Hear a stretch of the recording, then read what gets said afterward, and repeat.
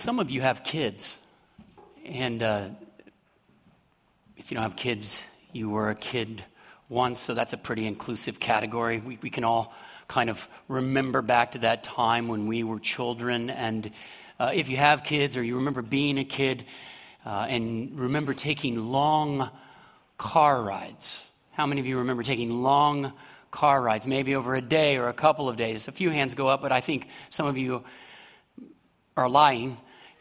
We all remember these kinds of things. And if you're in the car with children, especially young children, on a long car ride, there is a question that will inevitably be asked, maybe multiple times, maybe in the first 15 minutes of a 2-day drive across the country. And that question is, are we? You all know the question. It's interesting. It's so common that it's cliche to us.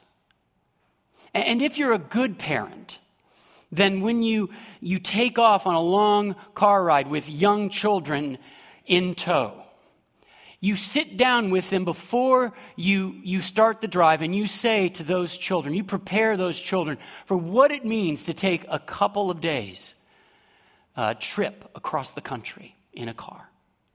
You help them to grasp that the destination isn't going to be instantaneous, not right there.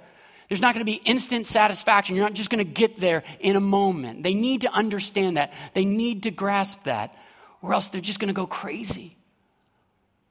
It's going to be upsetting to them that it keeps going on and on and on. They need to have their expectations adjusted so that they can persevere through the trip. And friends, in a similar way, Jesus in the Gospel of Luke, here in chapter 19, is going to tell a parable, a story, to his disciples and all those who are at a party that Zacchaeus is hosting at his house. He's going to tell a story to adjust their expectations about the arrival of his kingdom. And so that's what we're going to be looking at today. We want to adjust our expectations. We want to see what Jesus is saying here. We want to understand what his umbrella or big point is in telling this story. And that's what we're going to do now. Luke chapter 19, beginning in verse 11. That's our text for today. I'm going to read it aloud. You read along with me silently. And then we're going to pray that God would be our teacher today and help us to understand the point, the main point that Jesus is making here from this story he tells. Hear the word of God as it's recorded in Luke 19, beginning in verse 11. As they, all those at Zacchaeus' house, heard these things, Jesus proceeded to tell a parable because he was near to Jerusalem and because they supposed that the kingdom of God was to appear immediately. He said, therefore, a noble man went into a far country to receive for himself a kingdom and then return. Calling 10 of his servants, he gave them 10 minas and said to them, engage in business until I come. But his citizens hated him and sent a delegation after him saying, we do not want this man to reign over us.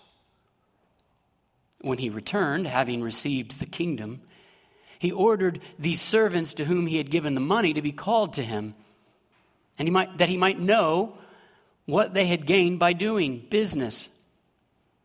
The first came before him, saying, Lord, your mina has made 10 minas more.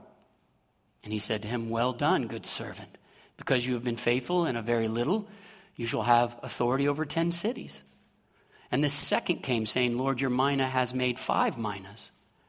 And he said to him, and you are to be over 5 cities. Then another came, saying, Lord, here is your mina, which I kept laid away in a handkerchief. For I was afraid of you, because you are a severe man. You take what you did not deposit and reap what you did not sow. He said to him, I will condemn you with your own words, you wicked servant. You knew that I was a severe man, taking what I did not deposit and reaping what I did not sow? Why then did you not put my money in the bank, and at my coming I might have collected it with interest?' And he said to those who stood by, 'Take the mina from him and give it to the one who has the 10 minas.' And they said to him, 'Lord, he has 10 minas.' I tell you that to everyone who has more will be given, but from the one who has not, even what he has will be taken away. But as for these enemies of mine who did not want me to reign over them, bring them here and slaughter them before me." This is the word of God. Thanks be to God for it. And I'll invite you now to bow your heads in prayer with me before we begin to dig into God's word. Let's pray.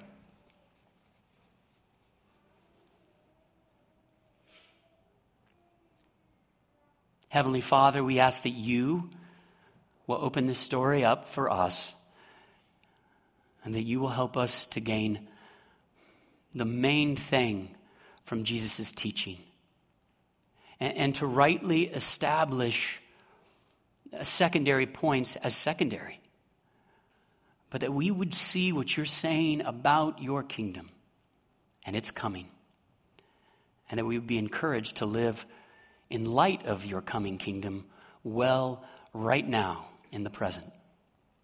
It's in Jesus' name that we pray. Amen. Well, there are probably a number of ways you could organize this parable. And if you were to go online and listen to some other pastor preach this text, he would inevitably have a different way of organizing it. But I wanted to keep it simple. And so today, I only have 2 points. And we're going to use the 2 points to sort of understand this text, because I believe there are 2 main events here in the story that Jesus tells. Those 2 central events are, first, the nobleman's departure to receive his kingdom. So that's our first point. The nobleman's departure to receive his kingdom. And then second, and related to that, his return as king. His return as king. Those are the 2 points. We're going to understand this text together, this story together, by those 2 points. Now, what we do with those 2 events is going to change the way that we think about things. How we understand the nobleman's leaving and the nobleman's coming back as king is going to tell us, direct us as to how we should live here and now, if we rightly understand this story that Jesus tells. So let's try to do that. Let's look at each of these in turn. The nobleman goes away, verse 11 to verse 14. The idea of a nobleman going off to receive a kingdom wasn't unfamiliar to Jesus' original readers. We might find that a strange thing, right? That somebody has to go off to be made king so that they can come back. But it wasn't strange in Jesus' day. In fact, Herod the Great had to go to Rome to receive his kingdom. And when Herod the Great passed away, he had 3 sons. And each of his 3 sons had to go off to Rome, in a sense, to get Caesar's blessing on their inheritance of the kingdom of Herod the Great. So there were 3 portions, 1 for each of the 3 sons. And what's really fascinating in light of this parable is to think about Herod's son Archelaus.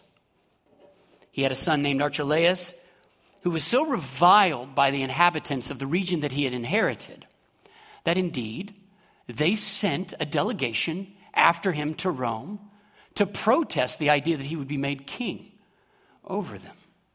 So there's a familiar historical background to the narrative. Just like in Jesus' story, people would have known about a noble person. I'm using that in a loose sense because Archelaus was not very noble. But a noble person, a rich man, who would go off and come back a king, even one who would be protested as king. It wasn't a strange or foreign idea to the people. Now, I want to pause for just a second. I want to talk about how we should interpret parables in light of that information. Because I can tell you that, and you could be tempted to apply that historical background to what Jesus is saying here and misunderstand the nature of Jesus' kingdom. The negative historical background, a bad man going away to be crowned, Archelaus going off to be made king, and the protest of his people might make you think that Jesus' kingdom is something like Archelaus' kingdom. Maybe we were supposed to understand it that way, but in fact, that couldn't be further from the truth. You see, though everyone in the audience would have had that historical background, would have known that Archelaus was indeed a terrible king, nobody would have thought for a moment that Jesus was trying to compare his kingdom to Archelaus' kingdom in the sense that he would be the same kind of king as Archelaus was. In fact, Archelaus was never actually given full kingship because the protest actually worked to some extent. He was just allowed to reign sort of as a secondary type of king. No, nobody would have thought that Jesus was saying, my kingdom is going to be like Archelaus' kingdom. There is some parallel here, but it's not about the nature of the kingdom. And sometimes we're tempted, unlike the original audience, we're tempted to apply things, to press details in a parable too far, to try to make every detail significant in some way, that it's saying something about Jesus or his kingdom in this example.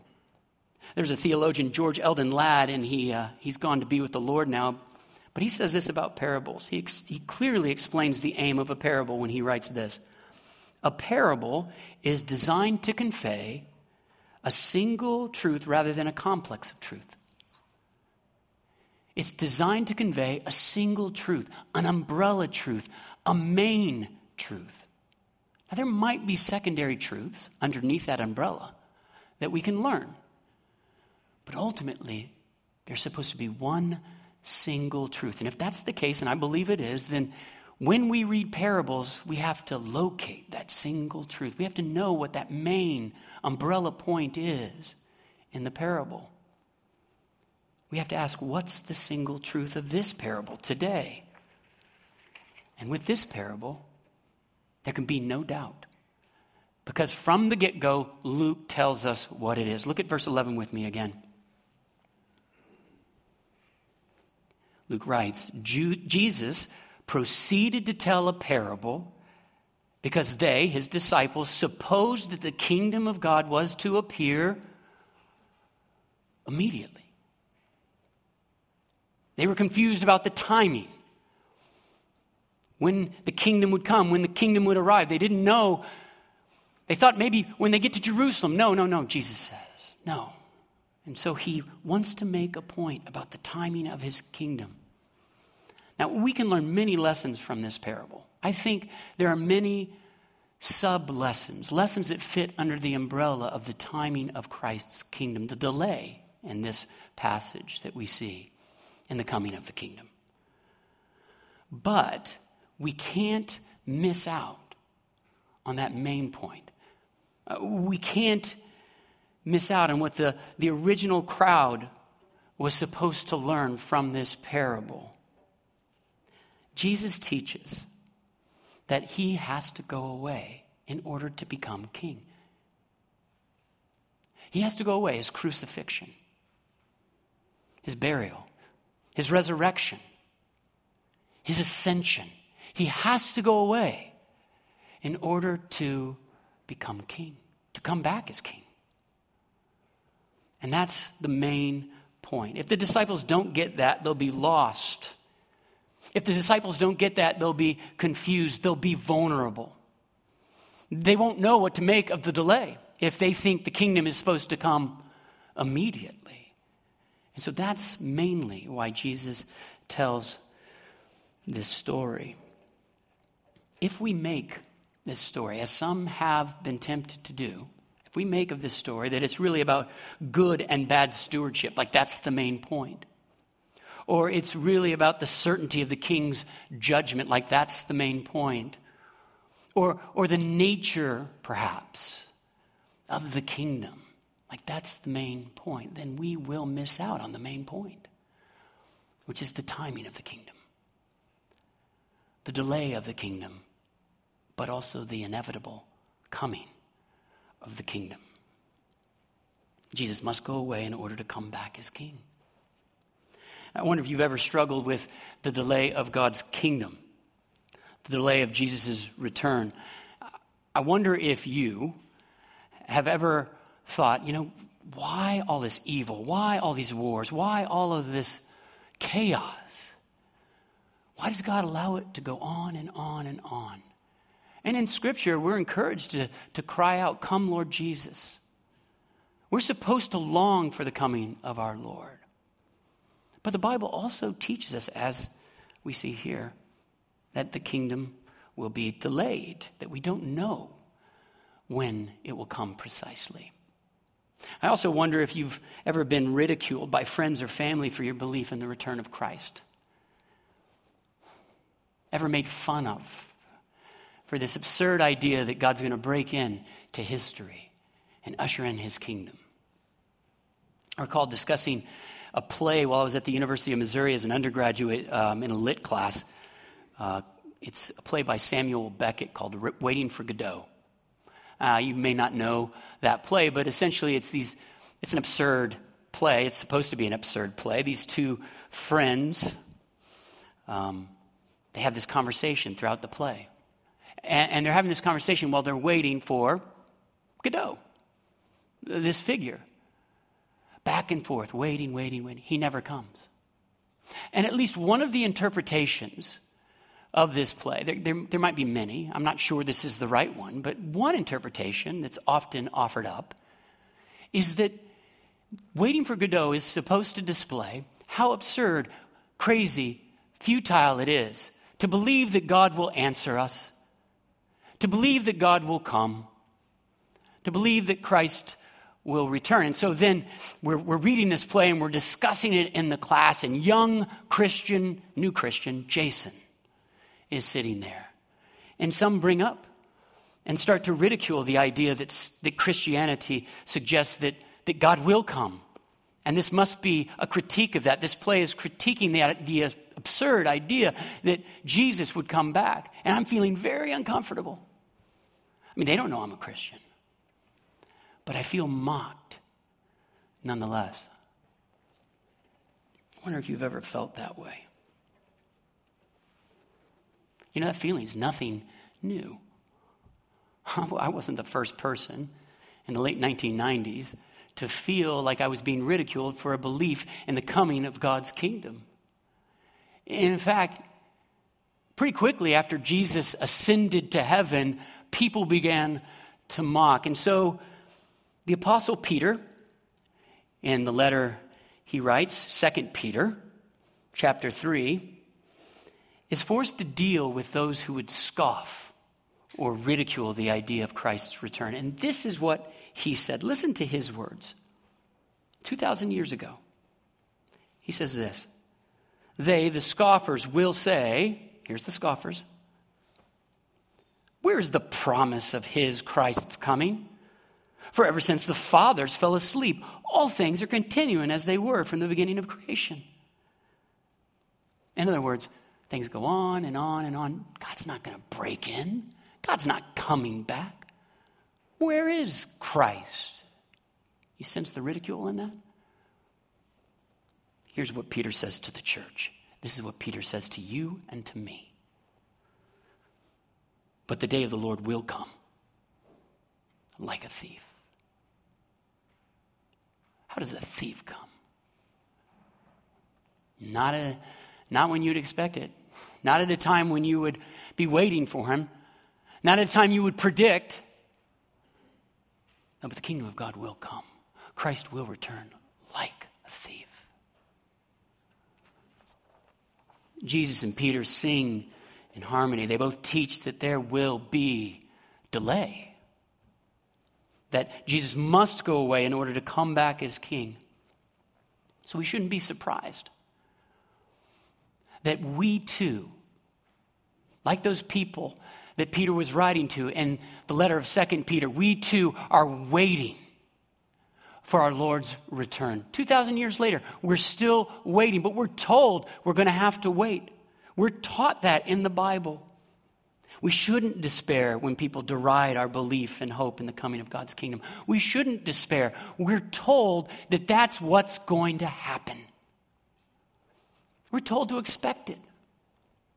The question isn't whether we'll be ridiculed if we're open and honest with our belief that God's kingdom is going to come. The question is, how will we respond? How will you respond if you're ridiculed for a belief in the coming kingdom of God? That's the real question before us. How will you live in response to the ridicule? Well, it's funny because Jesus, in this very letter that we're studying right now, this book, Luke, he tells us how to respond. This is what he says. Luke chapter 6, verse 27 and on. Love your enemies. Do good to those who hate you. Bless those who curse you. Pray for those who abuse you. To one who strikes you on the cheek, offer the other also. And from one who takes away your cloak, do not withhold your tunic either. Give to everyone who begs from you, and from one who takes away your goods, do not demand them back. And as you wish that others would do to you, do so to them. That's the Christian ethic. That's how we're to respond. Now, let me just clarify for a second. You could think this means you're supposed to be a pushover. That's not at all what Jesus is saying. Jesus wasn't a pushover. You know, if someone breaks into your house, you don't yell down the stairs, "My most expensive goods are in the basement." That's not what Jesus is asking us to do. Jesus wants us to fight for justice. Jesus wants us to care for people who are our enemies. You can give to everyone, but that doesn't mean you give to somebody who's going to hurt themselves with your gift. You see, there's supposed to be wisdom here. And so, in a sense, what Jesus is saying here is proverbial. It's wisdom, literature. This is to be the basis for how we behave. People would look at us and they would characterize us as the kind of people who turn the other cheek, who want to strive for peace, who are giving, who are hospitable. That's what Jesus is saying here. That's how you respond when you're ridiculed, when you're mocked. You don't seek vengeance. You don't look for a way to ridicule back. You care for them. You respect them even when you're not respected. That's how we are to live. It's the Christian ethic. This is how we move forward until Christ returns. But we don't live this way simply because we're commanded to live this way. All the other religions in the world have a God who commands them to live in a way like this, perhaps. You do it because the God says you do it, but that is not the reason we live this ethic out as Christians. It's one of the things that makes Christianity so unique, so radical, is that we don't serve a God who's powerful and will crush us if we don't serve him. That's not the main reason we live this way. The reason we live this way is because our God indeed has treated us this way. He has loved us this way. He has cared for us this way. He has turned the other cheek. He has sacrificed for his enemies. That's why we live this way. That's why Christianity is not a man-made religion. No man or woman thinks this up. This is radical, otherworldly stuff. And we're called by our Lord to live like this. The gospel of God is unique. Well, thankfully, the nobleman in Jesus' story doesn't just go away. That would be a really depressing story. He returns as king. He returns as king. The king comes back, verse 15 to verse 27 of today's passage. Now, for some, that's great news. Really great news. For others, it's a catastrophe. It's destruction. What makes the difference between the two is their relationship to this king. Have they aligned themselves with him, or have they opposed him? That's what makes the difference. If they've chosen to serve him, they're blessed. If they've chosen to oppose him, they're cursed. So you have the two servants that are faithful with their minas, and they're put in charge of cities. And on the other hand, you have those citizens who oppose this nobleman becoming king at all, and their opposition in the end is a death sentence. It's all about relationship to the king in this parable. What, however, do we make of the outlier in all this? Because if you read the parable, you recognize there is an outlier. One of these things is not like the others. What do you do with the wicked servant? What do we make of him? Verse 20 to verse 24. Let's look once again at those verses. Here's what Jesus says about this outlier. Then another came. Now that should be your first hint that this guy's not like the other guys. First servant, second servant, then another kind of servant. That's how we're supposed to read that. He came saying, Lord, here is your mina, which I kept laid away in a handkerchief. For I was afraid of you, because you are a severe man. You take what you did not deposit and reap what you did not sow. And so the king says to him, I will condemn you with your own words, you wicked servant. You knew that I was a severe man, taking what I did not deposit, reaping what I did not sow. Why then did you not put my money in the bank? And at my coming, I might have collected it with interest. And he said to those who stood by, take the mina from him. What's going on with this outlier? What's going on here with this wicked servant? Well, there's no consensus on how to handle him. You can read through commentaries. You'll find one commentator says one thing, another commentator says another thing. They're not quite sure what to make of him. Some say he's a believer who didn't use his gifts well and is saved, quote, as through fire, end quote, which is a mysterious phrase you can find in 1 Corinthians chapter 3. And they think that that's what must be talked about here with this servant. Others think he's meant to represent Jewish leadership and their faux or fake discipleship, like that they act like they're following God, but they're not really following God. I think Jesus is using the wicked servant to make another point altogether. And I believe that because of the context of this passage. We're going to get to that in a second. He's making a bigger point about the coming of his kingdom, right? The umbrella point. What is the coming of his kingdom going to be like? Notice that what the servant thinks of the king, that he's a, quote, severe man, end quote, is in conflict with how he handles the mina, hiding it away.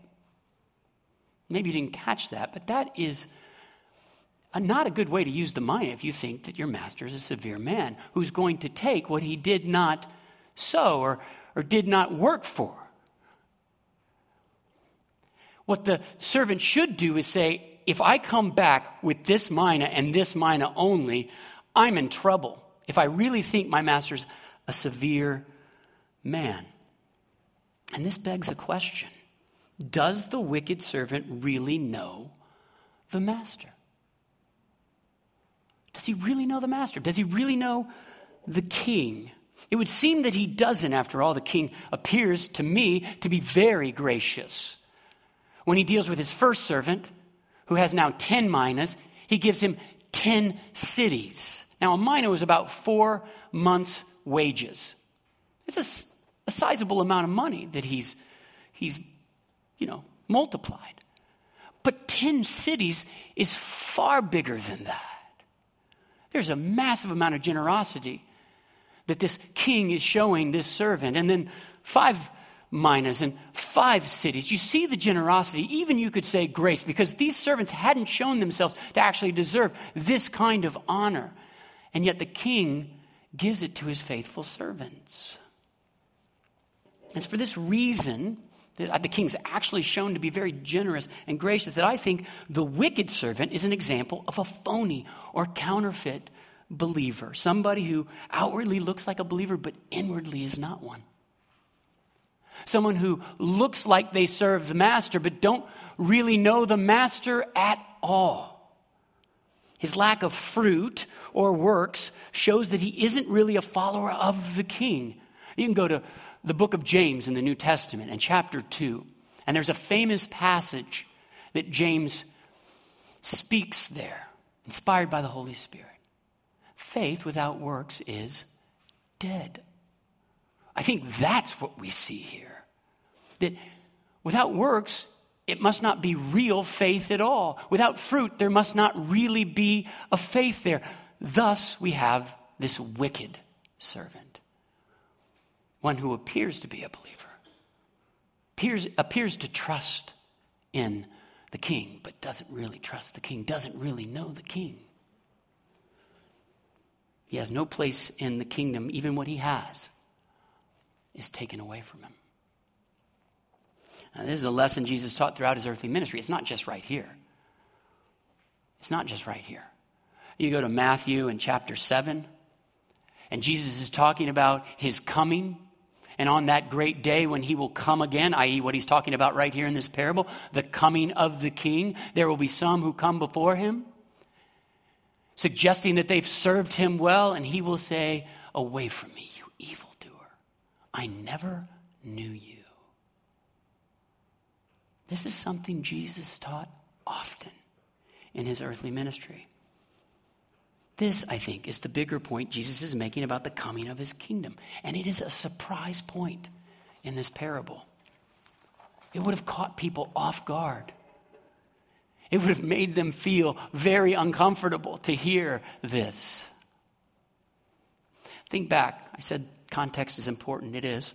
Think back to last week's sermon because it provides the setting, the context into which Jesus tells his parable.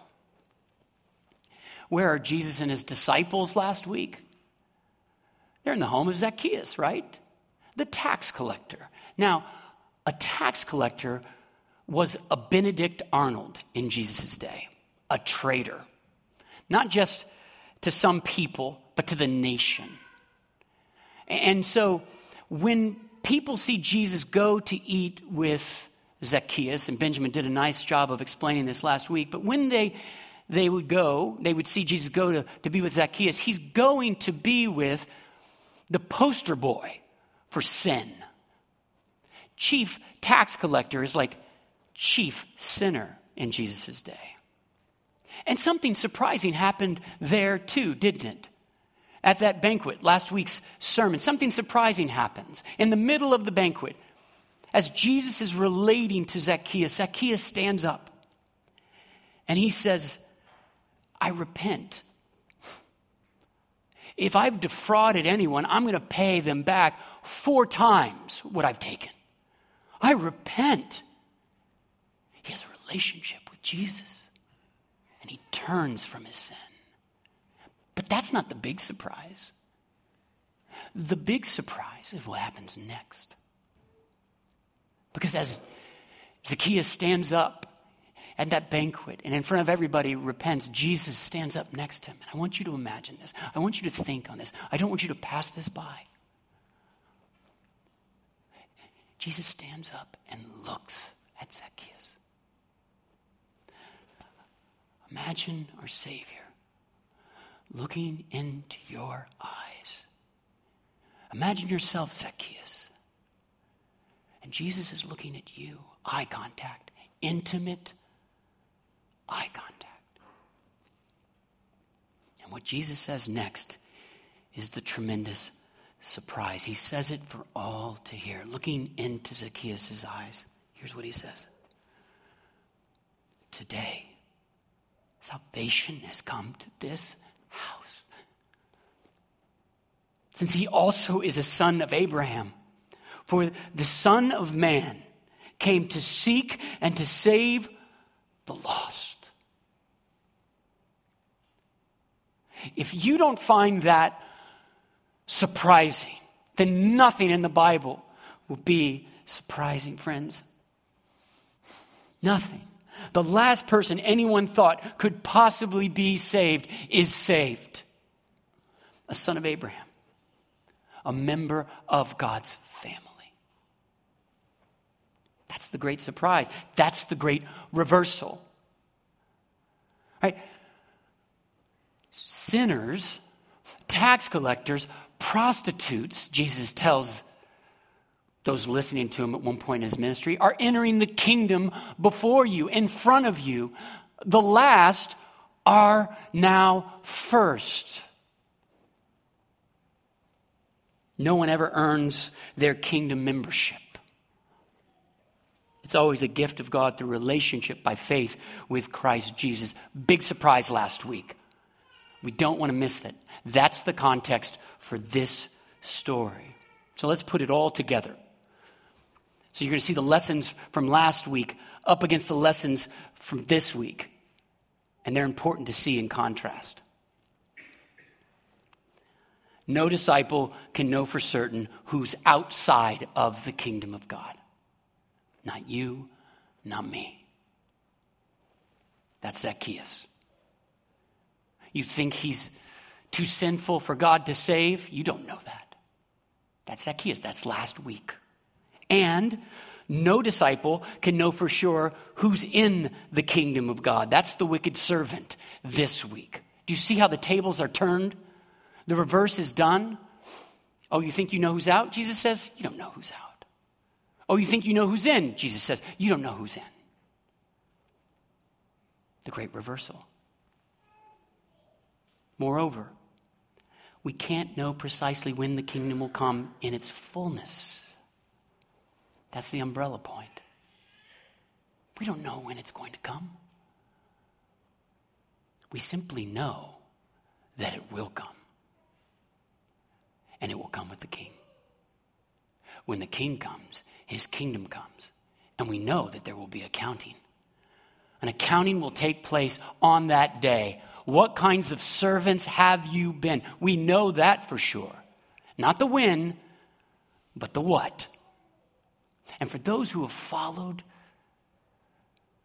the king, those who have trusted the king, those who have served the king, there will be great honor. But for those who have opposed the king, even those who looked like they were serving the king, but in their hearts never knew him, there will be destruction. We know that.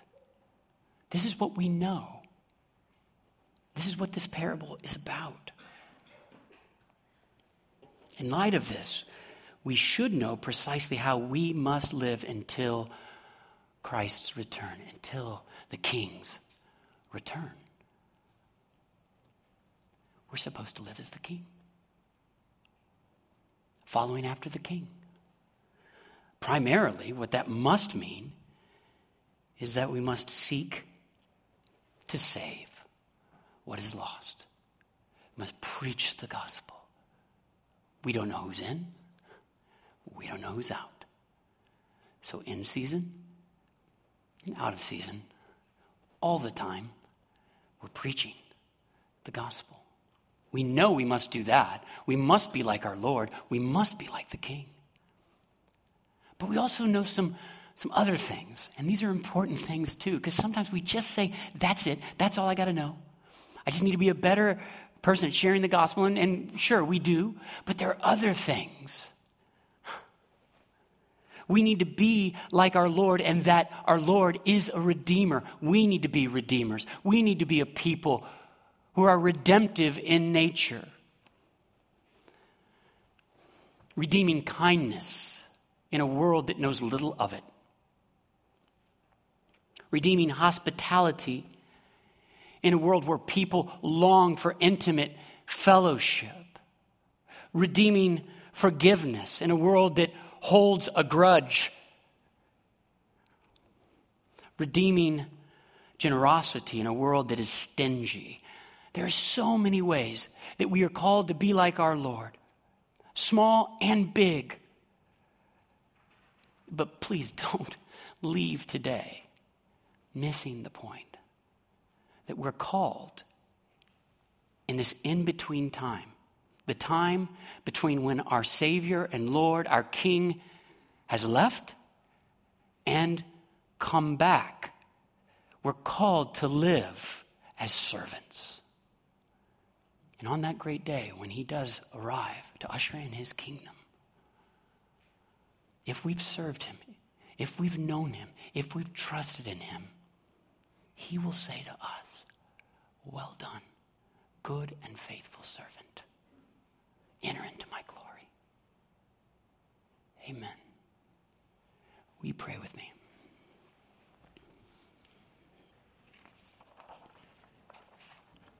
Heavenly Father, thank you for being a storytelling God.